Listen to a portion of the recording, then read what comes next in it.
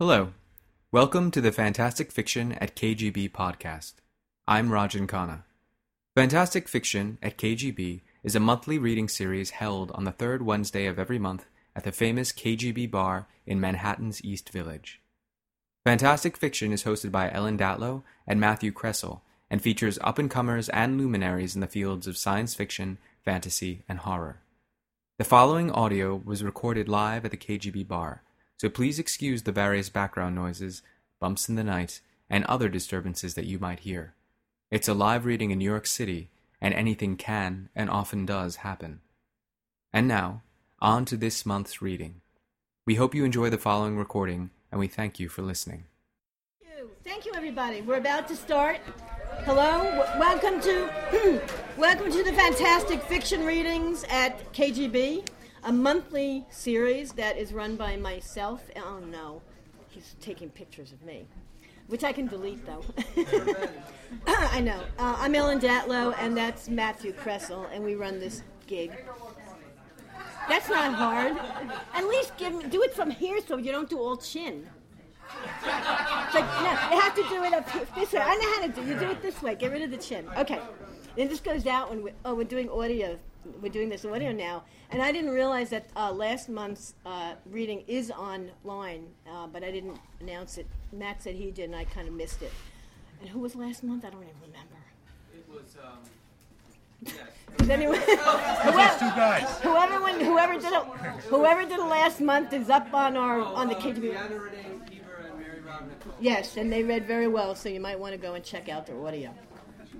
Anyway, we have books for sale in the back, and from Word Bookstore, and we have copies of Uploaded, which is, Upgraded. I'm sorry, yeah, I should read, sorry, Upgraded, edited by Neil Clark, which E. Lily Hugh is in, and we have copies of Genevieve Valentine's new novel, which of course I don't have down there, The Girl of the Kingfisher Club. Thank you, The Girl of the Kingfisher Club, that's for sale, and also The Cutting Room, which Genevieve is in and just came out. Is an anthology that I edited, and I didn't realize Queen Victoria's Book of Spells, which Genevieve is in. I guess, yes, that's why we must have it here. It's like, I don't even remember. I can't keep track. Anyway, E. Lily Hugh received the 2012 John W. Campbell Award for Best New Writer.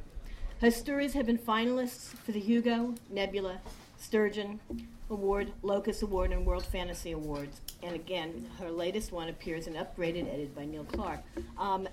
Lily was a student of mine at Clarion West, and she didn't really need to go to Clarion West. I mean, she was publishing and doing really well before she got to Clarion. But I'm glad she was one of my students anyway. So please welcome E. Lily Hugh.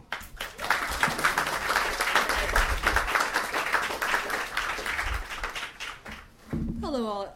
Just want to add that Genevieve Valentine also has a story in Upgraded, and the bookseller went to some difficulty to get copies of it, so Please buy it. there's only about six copies back there. I'm just saying you might want to edge toward the door now. The story I'm reading tonight is in Upgraded. It's Musée de l'Âme Seule. Should I? Just want to make the volume a little higher for the people in the back. I'm quiet. Is that good? I'm also going to... Can you hear her in the back? Thanks. Yeah? Okay. Thank you. Try. Is this good? Back people, can you hear me? Move your... Okay, cool.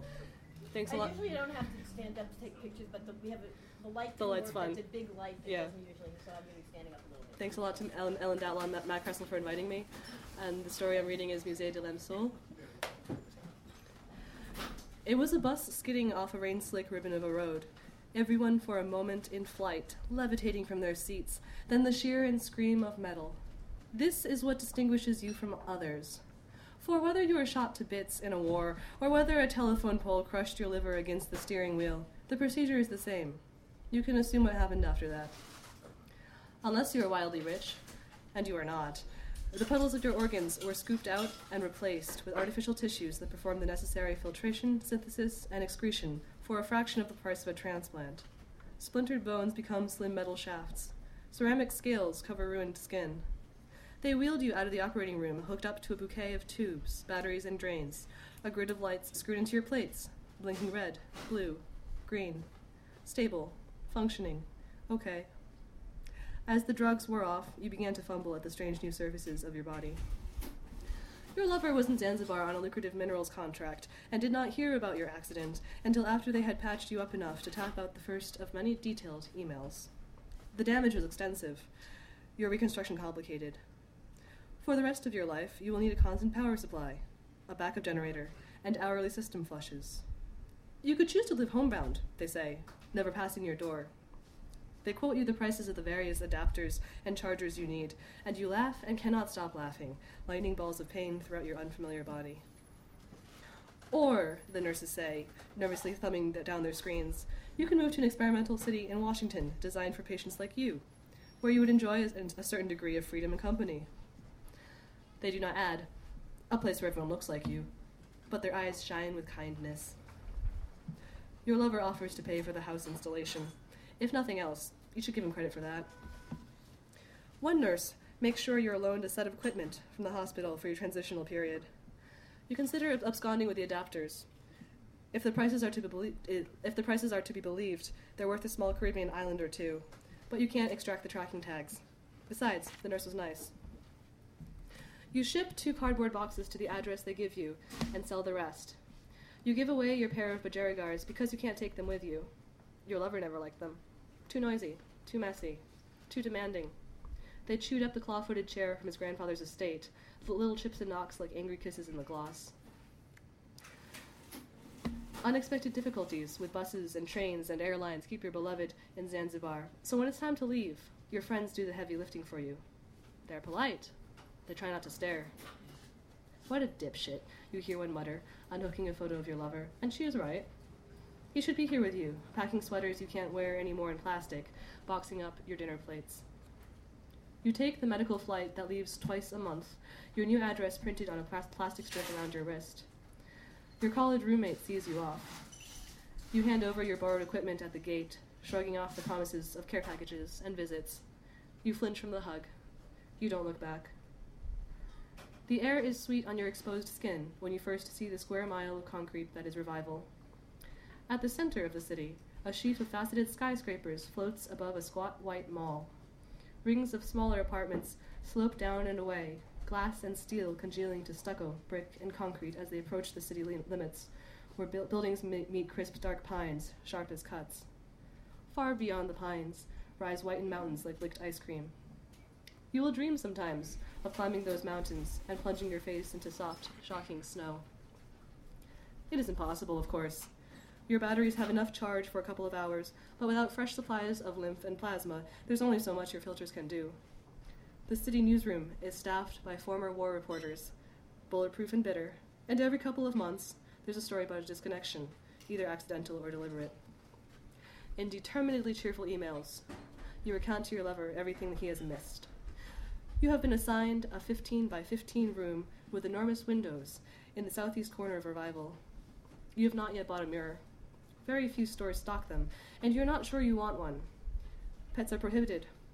Rent is moderate, but food prices are inflated, and the utility bills are astronomical. Double-digit municipal taxes give you a slight headache. The consortium of medical providers managing the city is nominally a non-profit, but you do the numbers on the back of an electricity bill and figure the executives must be drawing large salaries. Since you are an accountant, you can work remotely. Your clients, who heard about the crash and have offered their timid condolences, assure you that it does not matter to them whether you are based in Des Moines or Los Angeles or Revival, Washington. Other residents are not so lucky. Their debts are paid for out of their retirement savings or their estate, or alternatively, by the sale of their genome and medical history and whatever organic components remain at the time of their death. The lease document makes for an interesting read. You tear the pages into tiny strips as you go. All too soon, you memorize the silver line of cables and pumps that strings apartment block to apartment block, running through grocery store aisles and along library shelves, and shooting up the 5 floors of the bright, sterile mall. You know where it turns at the end of the pavement, in the shadow of the pines, and loops back toward the mall. A local joke has it that the silver lines, if viewed from above, if all the intervening roofs and floors and ceilings were removed, spell out freedom. The city is lousy with crows, who dive for flashes of metal and glints of porcelain. They are not discouraged by 30 failed attempts if, on the 31st, they snatch a pin, a lens, a loose filament. They are easy to fend off, but the cold acquisitiveness in their eyes makes you shiver. Your lover comes to visit you only once, 4.5 months after you move to Revival. You are slow, limping, and a minute late. He climbs out of the taxi in his pressed suit and razor tie and looks around, fiddling with a button, cufflinks, hair. You are grateful that he recognizes you immediately. But he shrinks back a fraction of an inch when his eyes reach the steel screwed into your face and the coarse, fitful wires that grow where your skull was shaved. You are surprised. In Revival, where glamour magazines gather dust and fade, you are considered beautiful. Eyes slide toward you on the street. You had almost forgotten about the seams and screws, the viscous yellow and red fluids trickling in and out of you, the cables tangling everywhere. If you are honest with yourself, as you suddenly have to be, standing face to face with him, the two of you have not been lovers for some time. Right before the accident, you had agreed to separate for 6 months as an audit of the relationship. You fed sunflower seeds to Tessie as he talked about opportunities in Tanzania, about looking for clarity in his life, his need to feel whole, like a hammer swing, a home run, his entire body committed to one motion. You nodded, you admitted the solidity of his arguments, and he stroked the budgie so roughly it bit your finger. While you were apart, he wrote a paragraph once a week in response to your daily emails. You would reread it 3 or 4 times, looking for the elided thought, the sunken meaning. It was October, the busy season, and you were starting to make mistakes and lose paperwork. When the last return was triple-checked and filed, you heaved a sigh of relief and boarded a bus for Maine, where you would spend your vacation with a friend. It was raining. Water entered an unnoticed hole in the toe of your boot, and you wrote a brief grumble to your love. Then the bus rumbled into the night, and you shut your eyes and let yourself relax. So you are not exactly together, you realize, as you take a stiff arm. Together, you go to the 3rd nicest restaurant in the city for lunch. Your lover cannot stop staring at the servers, who are mostly inorganic by now and capable of carrying hundreds of pounds on each slender, tempered arm. His brows stitch together, and all the filet mignon in the world can't undo them. Afterwards, he follows you to your apartment and undresses you with clumsy hands, snagging sleeves on tubes and almost unplugging your drip. But he cannot bring himself to touch the ceramic plates of your abdomen, which vibrate softly from the tiny motors underneath. You are disappointed, but not altogether surprised. You see your lover off with the driest of kisses. Then you compose a long email that is gentle and gracious, that is all the best parts of you gathered on the screen. Your former lover does not reply. He wants a window display life, your old roommate says when you call, finally, ashamed of your silence, your sticky sniffling. You're not perfect enough for that. Not anymore. And she is right. You try to find friends. Revival is a city, after all. You smile at people in the library as they browse books, music, electronics, language implants, avoiding the woman in the mystery section who is methodically tearing apart paperbacks. Most of the librarians are asleep at their desks. You chat up tired cashiers. You sit in the synthetic park, feeding bread to a duck paddling circles in the fountain. But the people you meet are still in various stages of recovery. They can only talk about the passive-aggressive bosses, the snowballing interest on their credit cards, the diagnoses, the lost loves, the affairs, and then the tequila that proceeded to leap off a bridge, or the microwave dinners the children ate before they piled into the van for judo class, 9 minutes before the other car roared through a red light and everything shattered. If only there were do-overs. If only there were apologies. If only the last meal could have been homemade chicken soup or macaroni and cheese. If only. It is interesting and terrible the first time, but when you run into them later, they recite the same stories with the tragic and farcical earnestness of wind-up toys, and you make hasty excuses and leave. 8 months after you arrive in a Revival, you make an appointment for the repairs. Your left lung, which is silicone rubber, has a small tear, and you are also due for a heart check. The clinic is one of 2, staffed with 5 doctors and 15 technicians, none of whom have missing pieces or live in the city.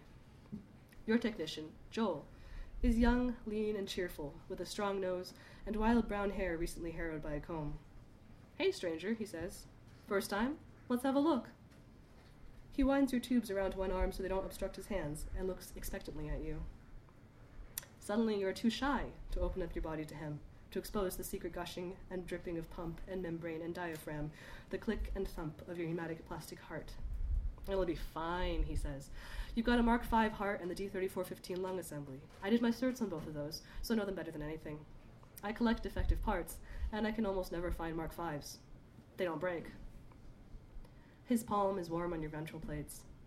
He inserts his fingertips into the seam depression where they overlap and parts the plates with surprising delicacy. Because your body was rebuilt for other people to troubleshoot, you cannot see the gauges and displays that he studies with wrinkled brow. Although you know they're there, you've heard them ticking and whirring at night. Looking great, he says. You do a good job of taking care of this thing. He reaches into your chest. You close your eyes and imagine that your heart is your own, wet and yielding to his thumbs, not a mass-produced model identical to hundreds of others he has inspected and installed. You wonder what his hair would feel like between your remaining fingers. Corn silk, merino, mink. In 10 minutes, Joel patches your lung and proclaims your Mark V a beautiful ticker. You compliment him on the job. Already you can feel the extra oxygen brightening your blood, and the dull headache that has followed you all week fades. You are feeling so improved, in fact, that before you can think better of it, you invite him to coffee. His mouth opens into a circle. You can see the glint of your zygomatic plate on the surface of his eyes. The inner tips of his eyebrows lift with pity. Well, isn't this awkward, he says, attempting a smile. Never happened to me before. You would be amused by his panic if it were not so painful. You mumble something or other. Bit of a doctor-patient relationship, even if I'm not a doctor. You know. You do know. Your cheeks burn like torches the entire walk home. Today, the rigid, brilliant architecture of the city seems like too much to bear. Your image flares at you from windows and glass doors. Yes, you are ugly. Yes, you are broken. Briefly, you consider disconnecting yourself and plunging into the trees in the few minutes before you collapse and all your diagnostic lights go red. You walk to the edge of the woods and sit quietly on the pavement, looking into the undergrowth. The trees are full of crows. Every few feet, the grass is punctuated with a black pinion feather. Somewhere in these woods, the crows are building nests with wire, silicone, plastic, sequins of steel. You listen to their quarreling and think regretfully of your green and yellow budgies. Sweet-voiced things, your idea of love. They nuzzled your fingers and each other, unworried, content, knowing there'd be seeds in the feeder and water every morning. You are motionless for so long that one crow flaps down to inspect you, eyeing his reflection in your metal side. He pecks. Once, twice. You have been working a loose wire out of your neck, which was wound up somewhere inside you but is now poking out, and you twist it off and hold out the gleaming piece. He yanks it from your fingers and flees. Immediately, 2 more crows drop out of the trees to pummel him. You watch his oily back disappear into a squall of black bodies, reappear, disappear again. As they fight, black beak, jet claw, ragged bundles of greed, you remember what it meant to feel desire. Over the course of a week, as a glittering shape flowers inside your head, you examine your budget, your savings, your expenses. You order 12 carnival mirrors and set them up in your apartment. There is no more room for your bed, so you sell that to a new arrival. You also buy 3 industrial robots, rusted and caked in machine oil. The boxes arrive thick and fast, and your apartment manager, who knows the square footage of your room, raises his single eyebrow at you when you come to collect them. Now, everywhere you turn, you confront an elastic vision of yourself, stretching as high as the ceiling and snapping to the shortness of a child. The eyes in the mirror gradually lose their fear. You write about everything to your former lover as a matter of habit, not expecting a reply. Biting your cheek, you call Joel to ask where you can buy faulty artificial organs. He listens to your flustered explanation and gives you contacts as well as 3 hearts, Mark 1, 2, and 4, out of his own collection. You balance them in the robot's pincers like apples in a bowl. With a net and a handful of bread, you catch birds on the roof, house sparrows, rock pigeons, crows, an unhappy seagull. You release the birds in your room, in your glass coffin crammed with carnival mirrors. They batter themselves against the window and shit on the mirrors and on you. Your room is all trapped, frantic emotion, exaggerated in swells and rolls of glass. People look sideways at you when you leave your room, your chrome and steel parts streaked with white. You look at your slumped, stretched, stained reflections and recognize nothing and no one. Sometimes, when the room is dark, you can admit that you are making this for someone who will never see it, who will never come back, who will never write to you. Then you roll onto your good side and listen to the flurry of wings until you fall asleep. You set out neatly lettered signs in your window and on your door. Musée de l'Homme Seul. Signage is probably against building regulations, but you use the shreds of your lease to line your room. You run a notice in the news that is 2 inches by 2 inches. Saturdays and Sundays. You keep your door unlocked. You feed the birds. You wipe down the hearts. And you wait. Joel comes to see you, or perhaps to see what you've done with his hearts. Where do you sleep? He says, looking around. Anywhere, you say. His expression says he thinks parts other than your lung need examining. But he is also curious. He touches the orange arms curled around artificial ventricles, the frozen rovers sprouting substitute livers at odd angles. I'm not very good at art, he says. A sparrow shits in his hair. You offer to wipe up the mess. You're already wetting a towel in the sink, but he has to leave. He's meeting someone somewhere else. He has left his jacket at the clinic. He is late. 2 weeks later, on a Sunday morning, one more person walks into your museum. She swings open your door and is surprised into laughter by a burst of gray wings. She is even uglier than you are, most of her face gone, hard, bright camera lenses for eyes. She has glued pages of books and playbills over her carapace. I was an actress, she says. She has been in all the shows that she wears. The pages come from books that she liked but couldn't keep. Her name is Nim. She has been in the city ab urbe condita, she says, meaning 4 years ago, when it was 15 residents, and 3 doctors, and 1 building. She walks around your room as she talks, studying the mirrors, the machines, the birds, the bounce of her own reflection. Without asking permission, she shoves the window open and shoos out the birds. They leave in one long shout of white and gray and brown. Flecks of down spin and swirl in their wake. You ask her how long it took to remember how to walk, how to function, how to smile. 2 weeks, 3 months, 2 years. She shrugs. Sooner or later. Nim has no hair, only a complex web of filaments across her metal skull, flickering her thoughts in patterns too quick to follow. Her hands are small and dark and unscarred. Look, she says, touching the skin of your cheek, showing off her lean titanium legs. Together we make one whole person.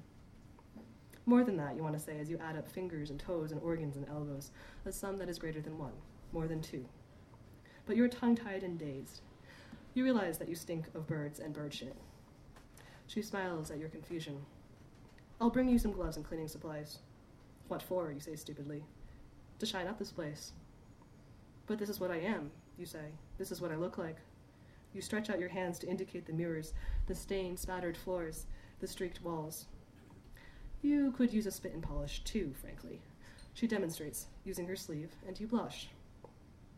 But why are you here, you ask? Why is she touching you with gentleness? You are afraid that this is all an accident, a colossal misunderstanding, that she'll walk out of the door and vanish like your sparrows. I'm looking for a collaborator, she says. I've got an idea. Performance art. Public service. If you can clean up and come for lunch tomorrow, I'll tell you about it. Inside you, a window opens. That was when you stopped writing to me. Your long, careful emails came to an end. What is there to say? The stories of people we have loved and injured and deserted are incomplete to us. If I could write an ending for you, it would be Nim holding your new hand in hers, Nim tickling your back until you wheeze with laughter, the two of you commandeering an office block for a new museum, a museum of broken and repaired people, where anyone for an hour or 3 can pose in a spotlight and glitter, glisten, gleam, haloed in light leaping off the white teeth of their laughter. But it is never that easy, and that is not my right. You knew, I think, before I did, that no one can have a life that is without questions, without cracks, and now you are the deepest one in mine. Here is what I have. A year and 2 months of emails, a restaurant check, a glossy fragment from a magazine, 2 inches by 2 inches, terse, opaque, Musée de l'Homme Réparé, Saturdays and Sundays, Revival, Washington. What could I say? What could I ever say? Thank you.